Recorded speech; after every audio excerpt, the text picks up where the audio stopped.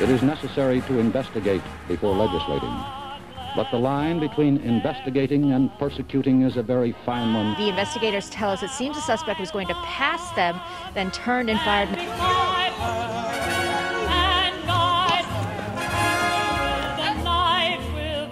Christine, Laura, what you're seeing behind me is one of multiple locations. I rise to support the impeachment of President Donald J. Trump. And I'm about to talk to him about allegations that he was involved with prostitutes in Moscow and that the Russians taped it and have leverage over him. Before we get to our guest, I wanted to talk to you about something that's really important to me, which is privacy. Moving money around, moving information, sending messages in today's world with Web 3.0 coming down the pike, privacy is very critical, especially to a journalist like myself. Utopia P2P is a complete privacy ecosystem. It's a 360-degree approach to privacy. It includes everything you need to move information or value around the world. It includes an encrypted messenger service, an email platform, and cryptocurrency payment system. It's fully decentralized, so it's not on any main server. It's based on blockchain, so it's distributed. It has an unmatched level of security. It has a feature-rich toolkit on the system that supports 28 languages. There's a very low barrier to entry, and it also supports Bitcoin and also their coin internally. So if you're looking for a way to move information and money around the world where you don't want prying eyes looking at what you're doing, go to Utopia P2P and have complete privacy on their system. And now let's get to our guest. Welcome back to Information Operation. I'm excited about this interview today because my old colleague when I was at the Washington Times, Guy Taylor, who is the head of the national security team there, who deals daily with the Pentagon and with the Hill as to what's happening in our national security establishment. He's joining us. Welcome, Guy. Hi, Todd. It is really good to see you. Yeah, so it's been a while, but I thought I wanted to. You're a resident expert in Eastern Europe and what's happening in that part of the world. You've spent time traveling, doing stories in the Middle East, etc. Tell us what your opinion is of the situation with this obvious tensions that are rising up in that part of the world. Yeah, it's kind of a scary moment right now. I think it surprises me as I watch this because I covered 2014 in the sort of like the first sort of blast of Putin's revanchist Russia push and the annexation of Crimea at the time. And I think things have changed a lot in the transatlantic geopolitical dynamic for sure. The 7 years since then. So now that we have this brinkmanship again, it's a really different kind because we've had Brexit since then. We've had a rise of a sort of aggressive, albeit conscientious, right wing in EU politics. In Italy and France and in Britain. I mean, This is something that the sort of neoliberal establishment in those places never would have imagined. So that's happened, and then I think that affects Europe's posture because those countries are in NATO, Right, so, sure. And we've also had a pendulum swing twice now in U.S. politics. Yeah. And Putin has grown more powerful in that 7-year period. So when I'm watching it, I think it's interesting. I think it is scary times though, because it is possible that there could be a bunch of bloodshed here, more than we've had with the sort of frozen conflict in Eastern Ukraine. Yeah. And I don't think anybody necessarily wants that. And that's never good. We covering national security and world affairs in the English language for an American or world audience, really. I write, the Washington Times gets read all over the world. And we, whenever you have wars that start or spin and spiral, it's the possibility of just avoidable carnage that is hard to fathom. So that's where we are. That's where we are right now. Yeah. Well, let's get down to the I guess, the grassroots here. So you've got really kind of for our audience's sake, I'm sure you're aware of this, but you've got kind of a trench warfare almost in Donbass, where you have artillery strikes back and forth, killing a few people a week, routinely. But there hasn't been a lot of territorial exchange. Now you've got a Russian troop built up, I don't know, anywhere from 100 kilometers out off the border inside of Russia. And Putin does this all the time. He moves troops around. He does these spot, exercises. And you've got the Ukrainian military, which is backed by the West now and being trained by the West with high performance weapons. So what would be the tripwire in your opinion? How would this kick off? Yeah, I mean, I think that we have to tease out the idea, this little green men concept. So this idea, and this is what the Biden administration is trying to push now, and I genuinely think it comes from U.S. intelligence community analysis and sources inside Ukraine. It's probably verified by sources in Russia, but this idea that the Russians will send people in that will kind of instigate attacks, whether or not they're false flag attacks or something more chaotic, that can kind of stir things up and possibly create the impetus or a legitimate reason or an illegitimate reason, whatever, for the Russians to go in or increase what their the pace of mortars, or just to basically invade in some capacity or another. That to me would trip things off. And I don't, how quickly that would go. I mean, I think we have to like step back here, and we have to ask, what is it that the Kremlin wants here? Like, what does Putin want in Ukraine? I mean, why is this going on? And I know some will ask, like, we can address questions of, like, why is the United States even remotely involved in this part of the world, in any way involved in our vital strategic interests and national interests? What are we doing over there? We just get addicted to the idea of meddling with the Russians. But I also think we have to ask, what does the Putin government want here? And I think, I start with, is it about energy? Is it about oil and pipelines, or natural gas and pipelines?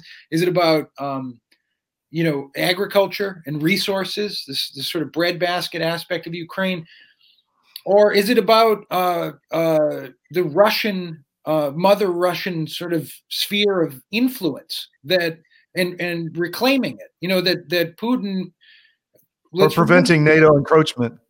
Before we get to the geopolitical side of NATO and that, let's remember there are Russian speakers, some in Ukraine, and there are some people there that will want some of their territory to be absorbed by Russia. So at the same time, I think that Putin has an autocratic government that has almost no tolerance for real pluralism and dissent.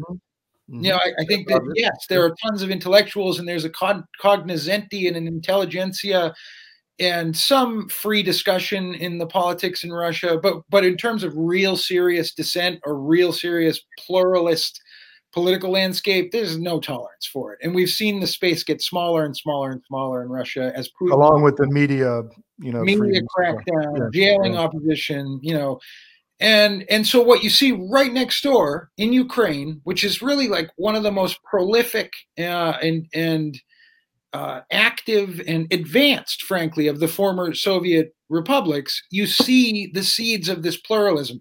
I don't care who started it, and I would argue that the United States is not behind it per se. The concept of a free society, an enlightened free society like the West, United States, might inspire it. But the reality is there are lots of people in Ukraine that don't want to have an autocracy, don't want to be under Putin's thumb, don't want to be under Russia's thumb, and frankly, themselves want to have a government that joins an alliance, a military alliance of those countries. So there we get to NATO. That, I think, is incredibly threatening to that sort of mother Russia crowd. I was going to say just to Putin. I don't think Putin feels very threatened at the end of the day. He's kind of a strong man. Yeah. One of the most dynamic and interesting leaders in the human species of our lifetime. Sure. But really is trying to is threatened. I think his form of government is threatened by the prospect that right next door, in the most influential, really, I guess, wealthiest and most advanced former Soviet republic, you would have this sort of like, France, U.S. style government where dissent is encouraged. Let people, government is really small actually, and people are chaotic and they can join whatever party they want and they can criticize the leadership. If that were to take hold and really work in Ukraine, and there was integration between Ukraine and Western Europe, it would be a lot harder, I think, for the Putin government to keep a lid on that inside Russia. And so that would be a motivation to go in. And then finally, I think that pipelines and energy do have something to do with it. I mean, having we can get into that a little bit more in a second, but that's it. That why does Putin want to go in, and is it really happening? I think it is. There is this buildup, and then he's got this like strategic calculus, right, where he holds the cards at this point, and we'll see where it goes. Well, I understand that speaking of pipelines, that Ukraine is short on gas because the gas that they can pull out of the earth is much more expensive than the people can pay for. So, but do you think, I'm of the opinion that the cost would be too high for Putin to move into Western Ukraine, just because the money issue, he's barely been able to maintain Crimea from a financial standpoint. I mean, they're still trying to push tourists down there and all that kind of stuff. So, but I think cost too. What's that? There's political cost. Yeah, that's what I mean. I mean, there's a high cost. That was one thing in my what's changed since 2014 is the Ukrainian military has gotten a lot more ready to fight. Exactly. And you're gonna have like 1,000 casualties on the Russian side quickly. Easy.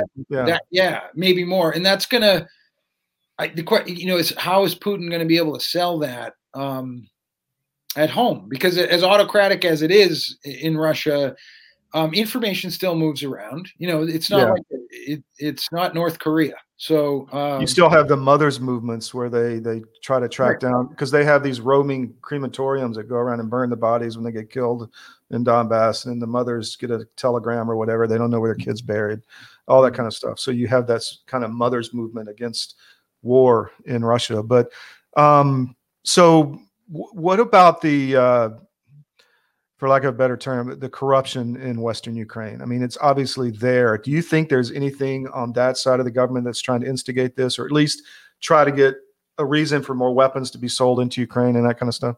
Yeah, I don't know. So I don't. I've talked with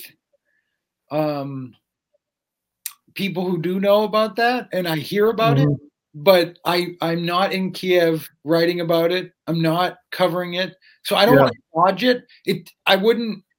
I think it's entirely possible that first of all, we know that there's major corruption, and we also know that I thought it was interesting. We can get into Biden in a second, but there was something that Joe Biden said this week in his, or right before we recorded this, about this, where he was talking about the question of whether or not Ukraine could go to NATO, and his response was about that really NATO wouldn't accept Ukraine at this point because of issues like, he didn't use the term corruption, but just the reality is, there's a lot of corruption. So that does expose, I think, the government in Kiev to these questions of, what is your motivation? I mean, I've just chewed your ear about why Putin, my U.S. journalist perspective of why Putin might want to go in.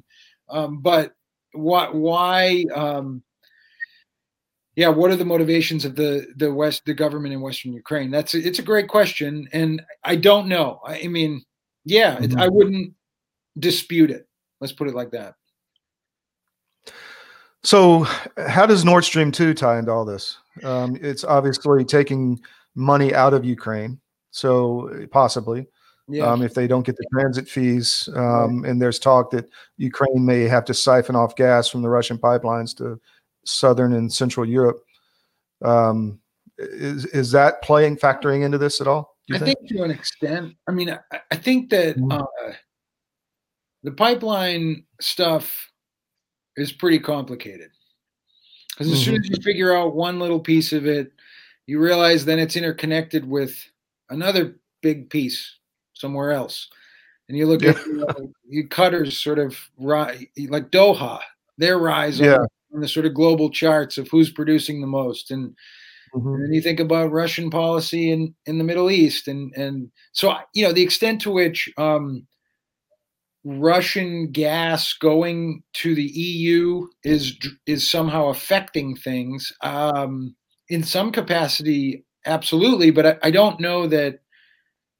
I don't know if that's going to de-incentivize or demotivate the government in Kiev from wanting to fight. I think that we could hearken to the former Yugoslavia and the way that we have in Ukraine and between Russia and Ukraine. You don't have very divided people. And now, after the last 7 years, it appears as if the seeds of division are really there. And so I don't know how much gas prices. At some point, it's like, who cares? We're going to fight over politics and ethnicity and land more than that'll just be inflamed by gas prices in Ukraine. But I don't know. Let me try and clarify something else. I look at the gas issue from another perspective, which is, and I think maybe after this we could go to analyzing the Biden response here. But it's this idea. Yeah, that'd be good. Yeah. If the Russians go in, it seems obvious, and I could be wrong. There few people have argued this. I would draw attention to like Bret Stephens. He did a pretty interesting piece in the New York Times about this. He's the guy who was at the Jerusalem Post for years and then at the Wall Street Journal, and he's just another commentator. And it was this idea that Russia goes in, and then the U.S. is stuck, and its response is to try and exact these massive sanctions that isolate Moscow and really punish the Russians.